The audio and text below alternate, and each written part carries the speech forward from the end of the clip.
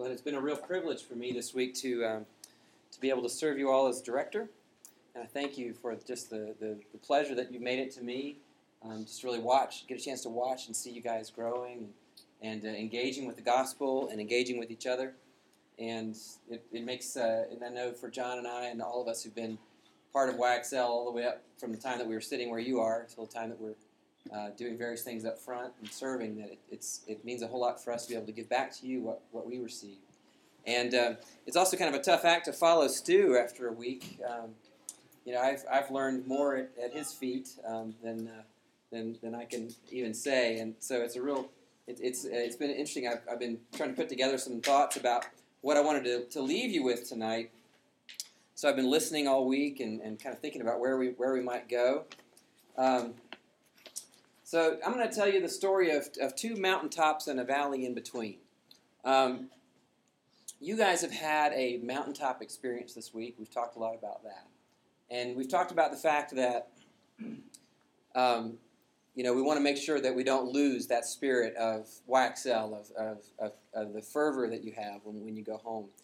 And, this is good. The mountaintop experience is good. It's not something that should be scorned. You guys have had a taste this week of what the church is intended to be. Okay? A lot of students like yourselves, a lot of Christian students, graduate high school and never darken the door of a church again. And various reasons, in some cases because, real church isn't enough like youth group for it to be, engaging for me or interesting. It's not as much fun anymore to go to church as it was. But there's all kinds of other reasons. Sometimes it's just, being kind of set free from your parents' control or whatever else it might be. But, this week, what we've tried to do is not give you guys youth group for a week, okay? We've tried to bring you into an experience of the church, of what the church is meant to be, and we're not trying to say that your churches back home aren't that, okay? Now, your church is maybe very different from YXL. We don't expect that every week and every Sunday morning is like YXL, but we want to be serious this week about the church and about giving you a vision for what the church really is and helping you to see how essential you are to it. We want you guys to see how much the church needs you and how much you need the church, okay? How much you need the body of Christ to grow as a Christian, to grow in your walk. I don't know if you guys are aware of this, but some of the greater movements in the church, so some of the great really revivals and awakenings of the church have really been started by youth within the church. And so you guys are at a place, at a time in your generation where you can have a major impact on the body of Christ and begin to really shape it into the church, to participate with Christ in the purification of his bride and making her the bride, perfecting her for himself. So, when you get home, you don't need to wait to make a difference. You don't need to wait 5 or 10 years before you can start to take leadership. You guys can begin as soon as you get back. I mean, Stu gave you the challenge to do just one simple thing, just going around to church on Sunday morning and greeting people by name and telling them that you're glad to see them. I mean, just doing that one thing could make a significant difference within your church. But what I want to talk to you guys about tonight is that the impact that you have when you come down from the mountain is going to have a lot to do with how you come down from the mountain. Okay? With how you come down. And I want to look at two mountaintop experiences in Peter's life and contrast these two and take a look at how Peter came down from the mountain in both these cases. Okay, we've been in 1 Peter all week. We've been blessed. Peter's been teaching us. Stu's been unpacking 1 Peter for us. I want to look at Peter, and let's look at these two mountains and the valley in between. Okay? So you guys know Peter's story. You know how he was called, right? What was he doing when he was called? He was fishing, right? And Jesus came, and do you guys remember what Jesus did? It was a big shock to Peter. Peter had been up all night, fishing, hadn't caught a thing. What does Jesus tell him to do? Throw your net out on the other side of the boat, right? And what happens? Caught a ton of fish. The nets are breaking. They're hauling the fish in. Well, do you guys remember what Peter's response was to Jesus at that point? Depart from me, I'm a sinful man. So what was up with Peter at that point? What was he thinking? Why did he react that way to Jesus? Connor, what? He was convicted. He was convicted of what? His own sin, and he also saw that Jesus was righteous, was holy, right? This guy is something, I do not have a category for this. He's wholly other, right? We talked about that. He's wholly other. And Peter saw that, so he had that experience of being humbled, right? Of seeing his sin. That's sort of first time really confronted with it. And then Jesus calls him to follow him, and he was going to make him a fisher of men. Okay? So that begins Peter's walk with Christ. Now, sometime later in Matthew 16, I'm going to go ahead and turn to Matthew 16, and if you have your Bible with you, I invite you. We're going to take a couple of hops through Peter's life here in Matthew 16. Starting at verse 13.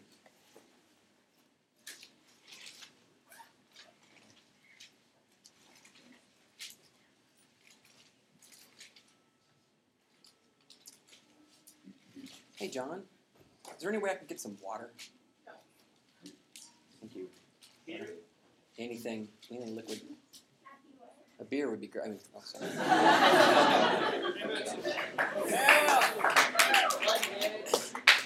That was being. I forgot I was recording that. Oh, you're recording? Put that on Facebook. You guys know. So, we were coming down off the mountain on Tuesday, and I was like, it was so tempting just to stop by the grocery store in Santa Fe. But I didn't think Glorieta would let me smuggle beer. And now you guys know the truth about me.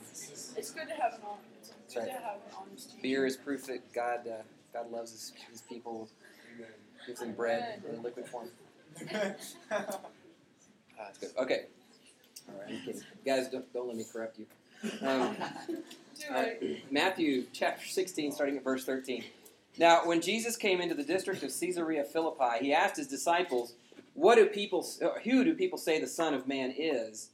And they said, some say John the Baptist, others say Elijah, and others Jeremiah or one of the prophets. And he said to them, but who do you say that I am? Simon Peter replied, you are the Christ, the Son of the living God. And Jesus answered him, blessed are you, Simon Bar-Jonah, for flesh and blood has not revealed this to you, but my Father who is in heaven. And I tell you, you are Peter, and on this rock I will build my church, and the gates of hell shall not prevail against it. I will give you the keys of the kingdom of heaven, and whatever you bind on earth shall be bound in heaven, and whatever you loose on earth shall be loosed in heaven. And then he strictly charged the disciples to tell no one that he was the Christ. Now, this next story is pretty familiar to us. It follows right after that. From that time, Jesus began to show his disciples that he must go to Jerusalem and suffer many things from the elders and chief priests and scribes and be killed, and on the third day be raised. And Peter took him aside and began to rebuke him, saying, far be it from you, Lord, this shall never happen to you. But he turned and said to Peter, get behind me, Satan. You are a hindrance to me, for you are not setting your mind on the things of God, but on the things of man. Now, if you want to flip with me over to Mark 9, this is about 8 days after that scene where Peter's rebuked. So we see Peter, he's got a zeal for the Lord, right? He has confessed Jesus as the Christ, as the Messiah. He has this incident with Jesus. He's probably still going like, what? I don't understand. Why did you just rebuke me for that? How could you not like the fervor that I have for you? And so here he is now in Mark chapter 9. And after this is starting at verse 2. And after 6 days, Jesus took with him Peter and James and John and led them up a high mountain by themselves. And he was transfigured before them, and his clothes became radiant, intensely white, as no one on earth could bleach them. And there appeared to them Elijah with Moses, and they were talking with Jesus. And Peter said to Jesus, Rabbi, it is good that we are here. Let us make 3 tents, one for you and for Moses, and one for Elijah. For he did not know what to say, for they were terrified. And a cloud overshadowed them, and a voice came out of the cloud, This is my beloved Son. Listen to him. And suddenly, looking around, they no longer saw anyone with them, but Jesus only. So this is the first mountaintop experience I want to talk about with Peter. So Peter has been called. Jesus has called him. He's had a conviction of his own sin, and he's seen that Jesus is righteous. Jesus has called him to follow. Peter has confessed Jesus as the Christ. He's expressed his faith, his loyalty to Jesus. And then he has this experience where Jesus calls him out. Him and James and John, just the three of them, get to come up with him on this mountain. And when he's on this mountain, he gets to see Jesus in his glory. Okay, that is an experience any of us would give any kind of money to have that experience. For us to be able to see Jesus today exactly as he is, I can't imagine what impact that would have on myself. I mean, how would I ever doubt him again, right? How would I ever question again after seeing him as he is? Okay, so now Peter comes down off the mountain, and not long after this, in Capernaum, just a little while later, a bunch of the disciples, Capernaum, by the way, is Peter's hometown, so Peter's house is there in Capernaum. Today, if you go to Capernaum, there's a big sort of weird-looking church thing built over top of his house. And they get into an argument about who's the greatest. You guys remember the story about the disciples arguing about who's the greatest? And Jesus says, no, the greatest among you must be the servant of all, right? And Peter had to have been in that argument. It doesn't name him, but we can assume that it was probably Peter was one of the ones who was kind of arguing about who was the greatest. So now we've seen Peter go from Peter by the shore saying, away from me, what a sinner I am, to Peter arguing with his buddies about who's the greatest. We're on the Jesus train. We're following the Messiah, and we're with the right guy. Now let's turn to Mark 14.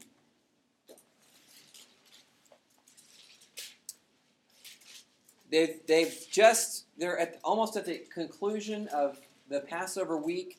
They've had the triumphal entry at the beginning of the week. Peter, all the rest of the disciples are thinking, okay, this is it. We're finally, the kingdom is finally going to be ushered in. They have the Passover meal, and Jesus institutes the Lord's Supper, which we're going to take in just a little bit. Jesus institutes the Lord's Supper, and after they had the supper, they went out. After they had sung a hymn, they went out to the Mount of Olives, and Jesus said to them, "You will all fall away, for it is written, I will strike the shepherd, and the sheep will be scattered. But after I am raised up, I will go before you to Galilee." But Peter said to him, "Even though they all fall away, I will not." And Jesus said to him, "Truly I tell you, this very night, before the rooster crows twice, you will deny me 3 times. But he said emphatically, if I must die with you, I will not deny you." And they all said the same. All right, so I want you to think about this for a minute. I'm going to ask you guys some questions, and I want you to help me answer them. We'll write a few things on the board. What did Peter have at this point? As a follower of Christ, what did he have? Faith. He had faith, right? He had confessed Jesus as the Christ. He knew. Call this Peter 1. He had faith. What else did he have? Passion. He loved Jesus, and he was willing to do. He had a passion, a zeal for Jesus. What else did he have? Confidence. In what? In himself. Okay? What else did Peter have? Loyalty. Yeah, loyalty.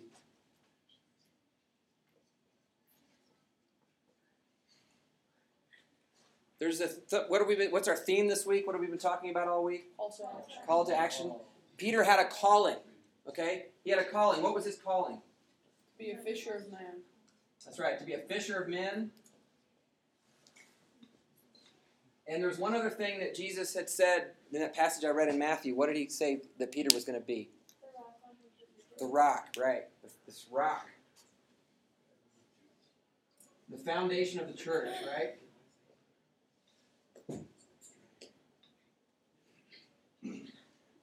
Okay. So he had a calling. What had he had on the mountaintop? Once in a lifetime experience. A once in a lifetime experience, and what was it? He was afraid. He was afraid. Yeah. Okay. So the fear of the Lord. He had a vision though of Jesus' glory. He'd seen it, right? He had a vision of Jesus' glory. This is a lot, guys. Peter also had leadership gifts. He was already very gifted as a leader. Peter was a natural leader. He had a lot of things that you guys have going for you in terms of just gifts of being able to get people to follow you. So he had leadership. And one last thing I want to say is he had a team already, okay? He's part of a team. So, and I guess one thing that almost is obvious, we don't even see it, but he had a relationship with Jesus, right? He had a real relationship with Jesus. And that maybe goes hand in hand with faith. I mean, those two things really can't be separated. But I guess there were people who had relationships with Jesus who didn't believe. But so he had a relationship with Jesus. He believed in Jesus. He had passion. He had confidence in himself. He had loyalty. He had calling. He had fear of the Lord, a vision of Jesus' glory, leadership gifts, and he had a team. Okay, so let's think about that for a second. Whose agenda would you say that Peter was focused on at this point? Whose plan? His own is what you said? Jesus' plan or Peter's plan? Okay, so that's one thing I want to look at, kind of see what happens here. So let's look at what happens to Peter. We know the story. We know how he betrays or how he denies Jesus. Later on in the same chapter, in Mark 14, verse 66, and as Peter was below in the courtyard, one of the servant girls of the high priest came, and seeing Peter warming himself, she looked at him and said, "You also are with the Nazarene Jesus." But he denied it, saying, "I neither know nor understand what you mean." And he went out into the gateway, and the rooster crowed. And the servant girl saw him and began again to say to the bystanders, "This man is one of them." But again he denied it. And after a little while, the bystanders again said to Peter, "Certainly you are one of them, for you are a Galilean." But he began to invoke a curse on himself and to swear, "I do not know this man of whom you speak." And immediately the rooster crowed a second time. And Peter remembered how Jesus had said to him, "Before the rooster crows twice, you will deny me 3 times." And he broke down and wept.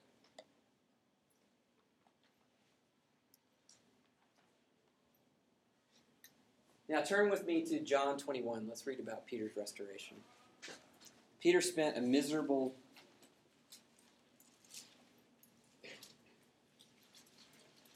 couple of days until he knew of Jesus' resurrection, and there's sometime later we have this story of breakfast in John 21. And you guys probably remember the story. It's very much like the first time Peter was called. Okay, Peter's been out fishing all night with his disciples, with his friends. They haven't caught anything. Okay. It's just dawn. There's someone on the shore. And he calls out to them. And verse 5, Jesus said to them, "Children, do you have any fish?" Now, the Greek there is something more along the equivalent of, "Hey boys, you got any fish?" They're like, "No."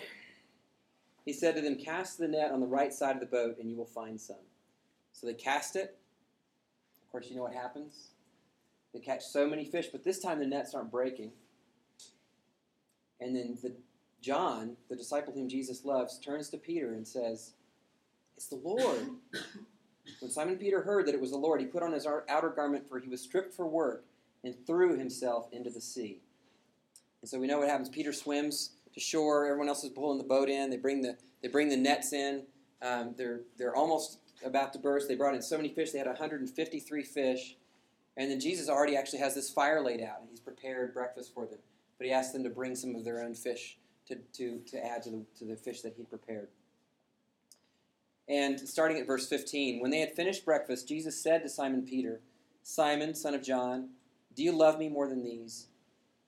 He said to him, "Yes, Lord, you know that I love you." He said to him, "Feed my lambs." He said to him a second time, "Simon, son of John, do you love me?" And he said to him, "Yes, Lord, you know that I love you." He said to him, "Tend my sheep." He said to him the third time, "Simon, son of John, do you love me?" Peter was grieved because he said to him the third time, "Do you love me?" And he said to him, "Lord, you know everything. You know that I love you." Jesus said to him, "Feed my sheep." So, this second time is very similar to the first time that Peter was called. A lot of parallels to it. What does he call him to do this second time around? What does he call Peter to? To feed his sheep. Yeah, to feed his lambs, to tend his sheep, to feed his sheep. Now we know what happens just 50 days after Jesus' resurrection. We have the day of Pentecost. And that's the day, it's the feast that the Jews celebrated the giving of the Ten Commandments on Sinai. It was also a harvest festival for them. And on the celebration of the giving of the Ten Commandments, of the law, God sent his Holy Spirit. And Peter, along with with the other disciples, were in an upper room in Jerusalem, and the Spirit was poured out upon them in power while they waited obediently, obeying the word of the Lord, to wait for the Spirit to come upon them. And they received the Spirit in power. And we see a different Peter just a little bit after that. I want to turn to Acts chapter 3 and look at Peter has been walking through the temple, and there's a lame man who Peter ends up healing in the name of Jesus, and this man is clinging to them, and all the people are utterly astounded. So they're running around to see what's happened, that this man has been healed. And when Peter saw it, he addressed the people. He said, "Men of Israel, why do you wonder at this, or why do you stare at us, as though by our own power or piety we have made him walk? The God of Abraham, the God of Isaac, and the God of Jacob, the God of our fathers, glorified his servant Jesus, whom you delivered over and denied in the presence of Pilate when he had decided to release him. But you denied the holy and righteous one, and asked for a murderer to be granted to you, and you killed the author of life, whom God raised from the dead. To this we are witnesses, and by his name, by faith in his name, by faith in his name, has made this man strong, whom you see and know. And the faith that is through Jesus has given the man this perfect health in the presence of you all. And now, brothers, I know that you acted in ignorance, as did also your rulers. But what God foretold by the mouth of all the prophets, that his Christ would suffer, he thus fulfilled. Repent, therefore, and turn again, that your sins may be blotted out, and that times of refreshing may come from the presence of the Lord, and that he may send the Christ appointed for you, Jesus, whom heaven must receive until the time for restoring all the things about which God spoke by the mouth of his holy prophets long ago." I'll stop there. What's the difference? Okay, Peter's had a mountaintop experience, Mount of Transfiguration. We saw Peter just before his denial of Jesus. This is what Peter has, okay? And he's broken. Okay? He's had another mountaintop experience now, the outpouring of the Spirit. What is the difference between Peter in his first mountaintop and Peter after Pentecost? What's happened? Focused on Christ's agenda. Yes, okay, so he's focused on Christ's agenda.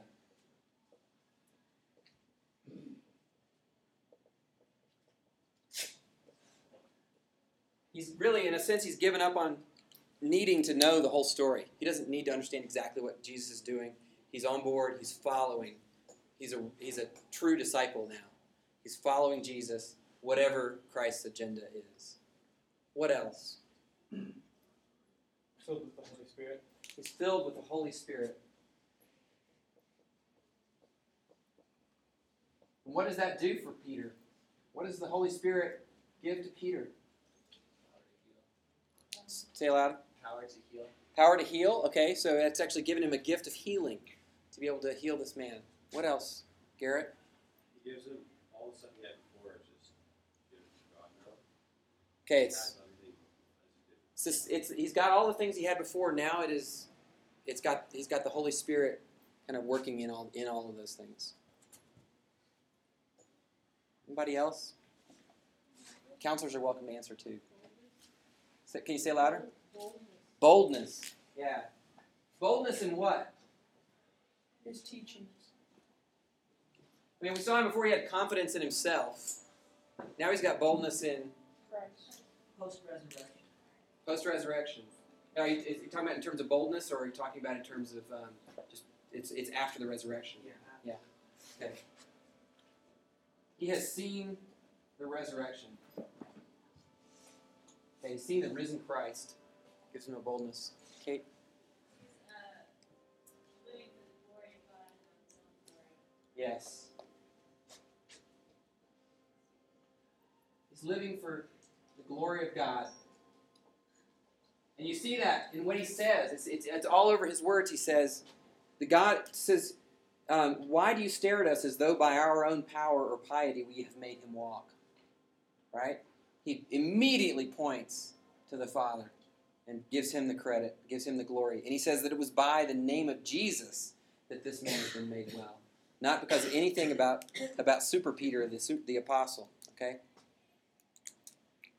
I think, what does Peter have because of what happened when he denied Jesus? Guilt. He was guilty, but he's been forgiven. So what does he have? What does that give him now? Hope. Gives him hope, yes.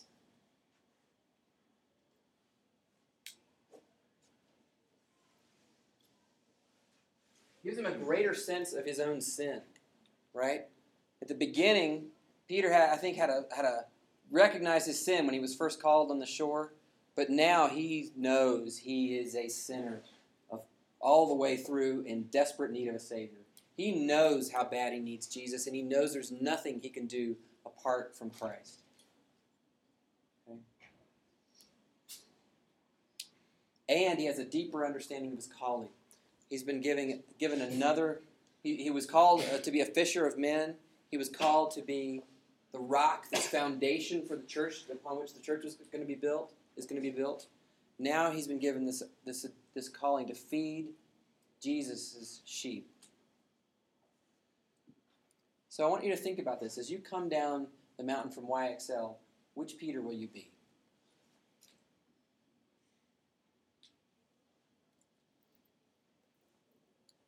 Because which Peter you are is going to make all the difference in the impact that you have. Okay? Now I know for myself, this was me. Okay? This was me coming down the mountain, full of faith, passion, self-confidence. I'm a leader. You know, I've got a calling, sense of calling. I've seen God's glory. I've been among his people, right? But I wasn't focused on Christ's agenda. I was focused on my own agenda. Okay? I wasn't living in dependence on Christ. I was living in dependence upon myself and my own abilities. So what makes us Peter after Pentecost? What is it for us, guys? I mean, this is the question for us. We're going home. What is it that makes that difference? How are we like Peter after Pentecost? It's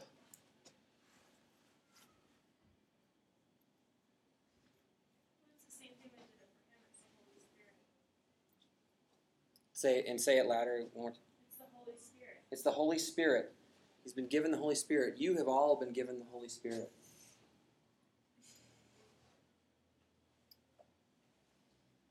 Does anyone else have any other thoughts on that? Any other? And speakers and staff are welcome to answer. What's the difference The Spirit is definitely, the Spirit is the power. The Spirit is the power of it. We have the gospel and the increasing view of God's holiness and the chunk that Barry showed us and the Yes. also increasing view of our sin. We have the gospel. We know about the cross. Okay, and we don't just know the gospel, but we know it for ourselves. We know we recognize how much we need the gospel every day. Okay, I think for a lot of us, we're in this place where we know the gospel. We think that's how we got saved, but we think mostly the gospel is for those other people who don't know Jesus yet. Okay, Peter on this side knows that the gospel is for him every day, and he's never going to get away from it. Okay. We read this passage last night in 1 Peter 5 that Stu took us through. This is 1 Peter 5, beginning at verse 6 through 11. Humble yourselves, therefore, under the mighty hand of God, so that at the proper time he may exalt you, casting all your anxieties on him, because he cares for you. Be sober-minded, be watchful. Your adversary, the devil, prowls around like a roaring lion, seeking someone to devour. Do you remember what Jesus' words to Peter before he denied him? In John, he says, Simon, Simon, the devil has asked to sift you like wheat, but I've prayed for you that your faith will not fail. Peter knows what it's like to have the enemy prowling after him. Resist him, firm in your faith, knowing that the same kinds of suffering are being experienced by your brotherhood throughout the world. And after you have suffered a little while, the God of all grace, who has called you to his eternal glory in Christ, will himself restore, confirm, strengthen, and establish you. To him be the dominion forever and ever. Amen. Do you hear those words? The God of all grace, who has called you, Peter knows what it means to be called, who has called you to his eternal glory in Christ, will himself restore. Think of Peter on the shore with Jesus at breakfast. Okay? Will himself restore, confirm, strengthen. He gives the Holy Spirit. He establishes Peter and establish you. To him be the dominion. He's focused on Christ's agenda. Okay, he's focused on the kingdom. To him be dominion forever and ever. Amen. Peter could not possibly have written those words that he wrote in 1 Peter without thinking of his own story. Okay? He is writing to us, and he is telling us exactly what he has gone through. He was humbled when he fell, when he was broken before the Lord. He was humbled beyond any imagining to have denied the Savior.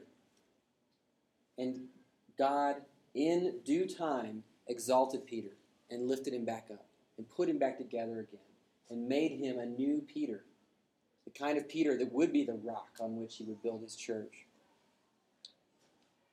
Jesus prayed for Peter that his faith would not fail on that night. Now, Peter, we said that Peter had faith before the valley, before he fell, right? Did Peter's faith fail?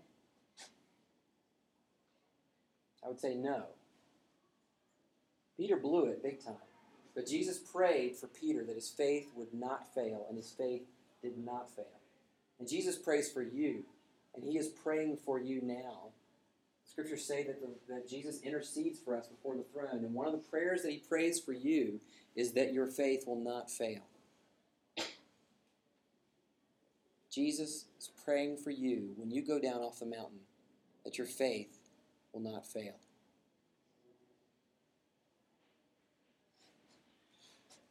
There's hope, okay, in Peter's story for us, whether we're on this side or this side, whichever mountaintop experience you've had, or when you come down off the mountain, however you come down off the mountain, there is hope for you, because it is the story that is being told in your life is the story that Jesus is telling. You're not writing your own story. He is telling the story. And he is the one praying for you before the throne.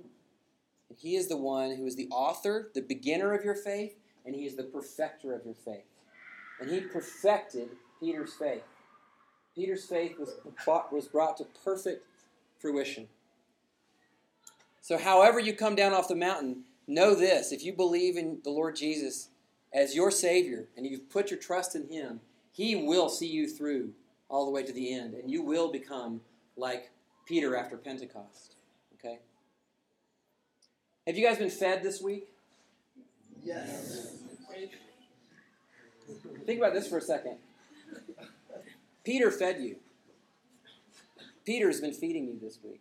We've been in his work. We've been in the letter that Peter wrote this week. You're part of that story that Jesus was telling Peter. The calling that he gave to Peter, he said, feed my lambs, feed my sheep. You guys have been fed this week as a direct result of what God called Peter to do. That's amazing to me, to think that 2,000 years later, Peter's calling is still being carried out, and it's fed each of you this week.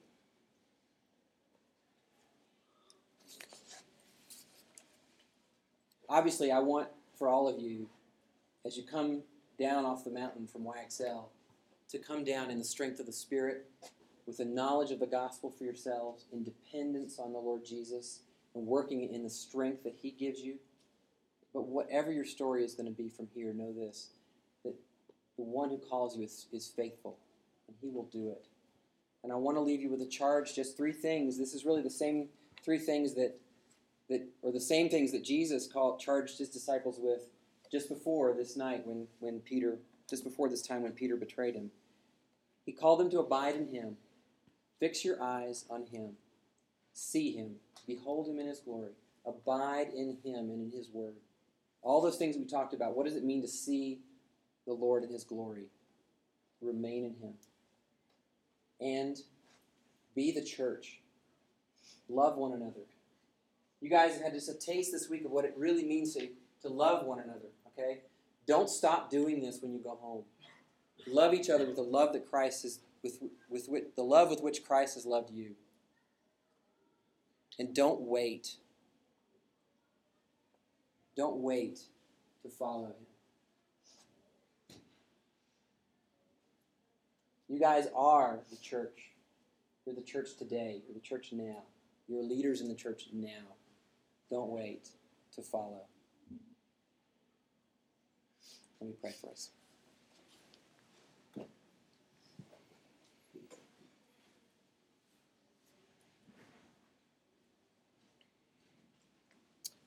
Lord Jesus, I thank You that You did not leave me in that place, Lord, of trying to depend on myself, Lord. I run back to it constantly, and you break me again and again. Father, I've been reminded many times this week that there's nothing I can do apart from You. Lord, I pray that You would pour out Your Spirit upon us tonight. Give us a vision of Your glory. Lord, give us passion. Give us faith. You've given us gifts. Give us all of those things, Lord Jesus, but most of all, help us to see the gospel, see the beauty of the cross, see our absolute and utter need for You and our dependence on You for everything that we have and everything that we need. And help us to see the hope of glory, of Your glory, that we will be together in the eternal Zion. And there will be no more tears, and there will be no more pain. There will be only the glory of God and our love for You and joy. Lord, thank You for my brothers and sisters. I ask Your blessing upon them now. In the name of Jesus. Amen. And finish with